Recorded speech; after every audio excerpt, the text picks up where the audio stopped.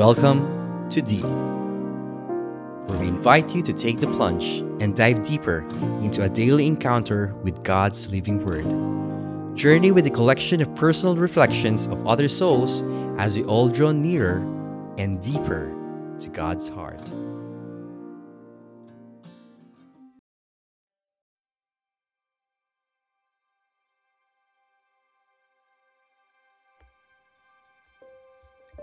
Welcome to the fourth Sunday of Lent and the last Monday of March. Today's Gospel is taken from John chapter 8 verses 1 to 11. And Jesus went to the Mount of Olives. At daybreak, he appeared in the temple again. And as all the people came to him, he sat down and began to teach them. The scribes and Pharisees brought a woman along who had been caught committing adultery, and making her stand there in the middle. They said to Jesus, "Master, this woman was caught in the very act of committing adultery. In the law of Moses has ordered us to stone women of this kind. What have you got to say?" They asked him this as a test, looking for an accusation to use against him. But Jesus bent down and started writing on the ground with his finger. As they persisted with their question, he straightened up and said, "Let the one among you who is guiltless be the first to throw a stone at her." Then he bent down and continued writing on the ground. When they heard this, they went away one by one, beginning with the eldest, until the last one had gone, and Jesus was left alone with the woman, who remained in the middle. Jesus again straightened up and said, "Woman, where are they? Has no one condemned you?" "No one, sir," she replied. "Neither do I condemn you," said Jesus. "Go away, and from this moment, sin no more." The Gospel of the Lord. Praise to you, O Lord Jesus Christ. Hello everyone! Ayan. For today's Gospel, it reminds me of a certain point in my life actually. A point where I thought I will never be forgiven by the Lord. I know that we all have that one point in our lives na tingin natin, may nagawa tayong isang bagay na hindi ka patapatawad. Isang bagay na tingin natin hindi tayo deserving para mahalin ng Panginoon. Ikaw ba, love? Have you ever thought of that one instance in your life? Oo naman, pero hindi lang one instance. Halos every day. For the petty things, for the big things na nare-regret natin. At saka sa mga bagay na, of course, nagdala ng malaking impact sa buhay natin. Pero yung sitwasyon na to, sinadya to eh. Kasi alam nila na nandun si Jesus, nagtuturo siya. Sinadya nila to. Para manggaling mismo kay Jesus yung it's either sundin, yung inutos ni Moses, malinaw na papatayin talaga siya. Naintriga sila eh. Pero may kakaibang ginawa si God. May kakaibang ginawa si Jesus. Ano ba yung mga certain point doon sa Gospel for today na mga ginawa ni Jesus na notable? Ako, isa sa mga napansin ko ay yung yumuko siya, tas nagsulat siya sa ground. Na hindi sinabi kung ano ba yung sinulat ni Jesus sa ground. Oo nga, no? Parang hindi yun masyadong napag-uusapan. Kung ano ba yung sinulat niya sa ground. Kasi after niya magsulat sa ground, sinabi niya, whoever amongst you ay hindi pa nagkakaroon ng, hindi guilty, guiltless, siya yung mauna. Ang daming studies, pero meron daw nagsasabi na yung sinusulat niya daw sa ground ay pangalan daw ng mga nagko-condemn doon sa babae.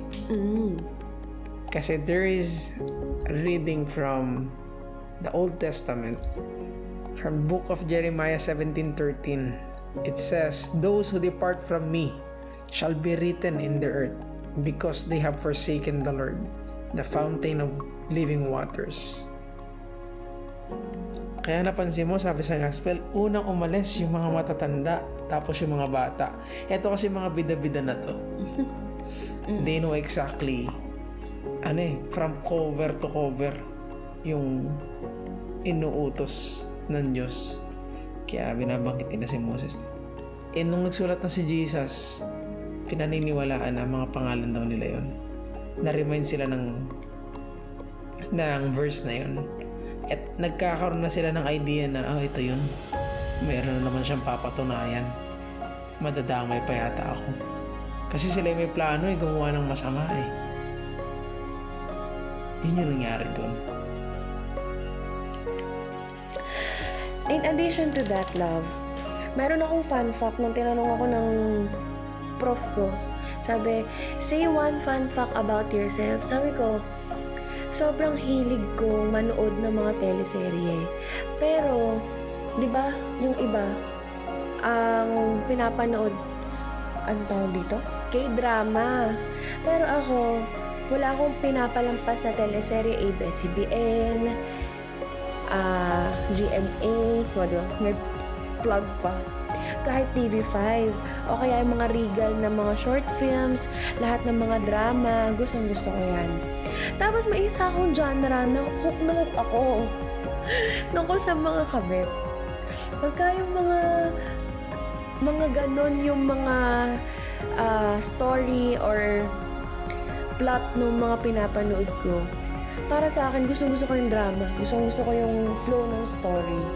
Tapos usually, ang reaction natin, nagagalit tayo dun sa mga kabit. Galit na galit tayo sa kanila. Na minsan, dalang-dala tayo sa mga actingan at emosyon nila. And come to think of this today's gospel, yung tao na yun na ilagay natin sa teleserye. Ilagay din natin si Jesus into that story. Marirealize mo na ibang-iba pa rin pala talaga kung paano natin tignan yung mga bagay. Sa kung paano nakikita at tinitingnan ni God yung mga bagay. If you will be in that situation, not just being condemned by adultery or our personal sins, our personal favorite sins, our past, and yung mga bagay na tayo lang nakakaalam. Alam natin na deserve natin yung bato. Alam natin na nakakaiyak kasi nalaman ng lahat. Pero alam natin na deserve natin yun. Ang nakakamangha is kung paano siya tinanong ni Jesus. Nasa na sila? May nakapanakit ba sa'yo?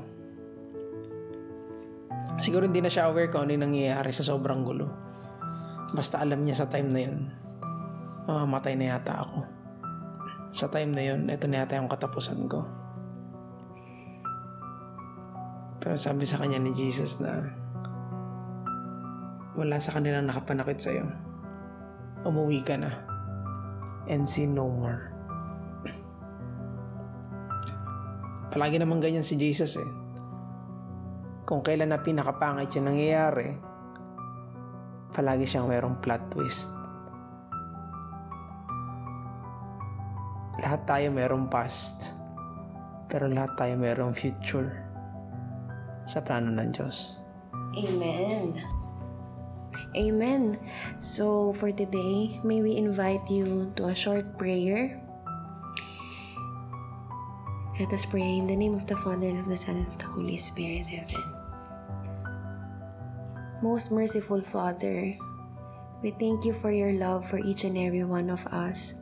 You have proven today that no matter how messy our past is, it can surmount by your love for each and every one. May you always remind us that whatever we do, whatever we decided on our lives, it will not discount your love for every one of us.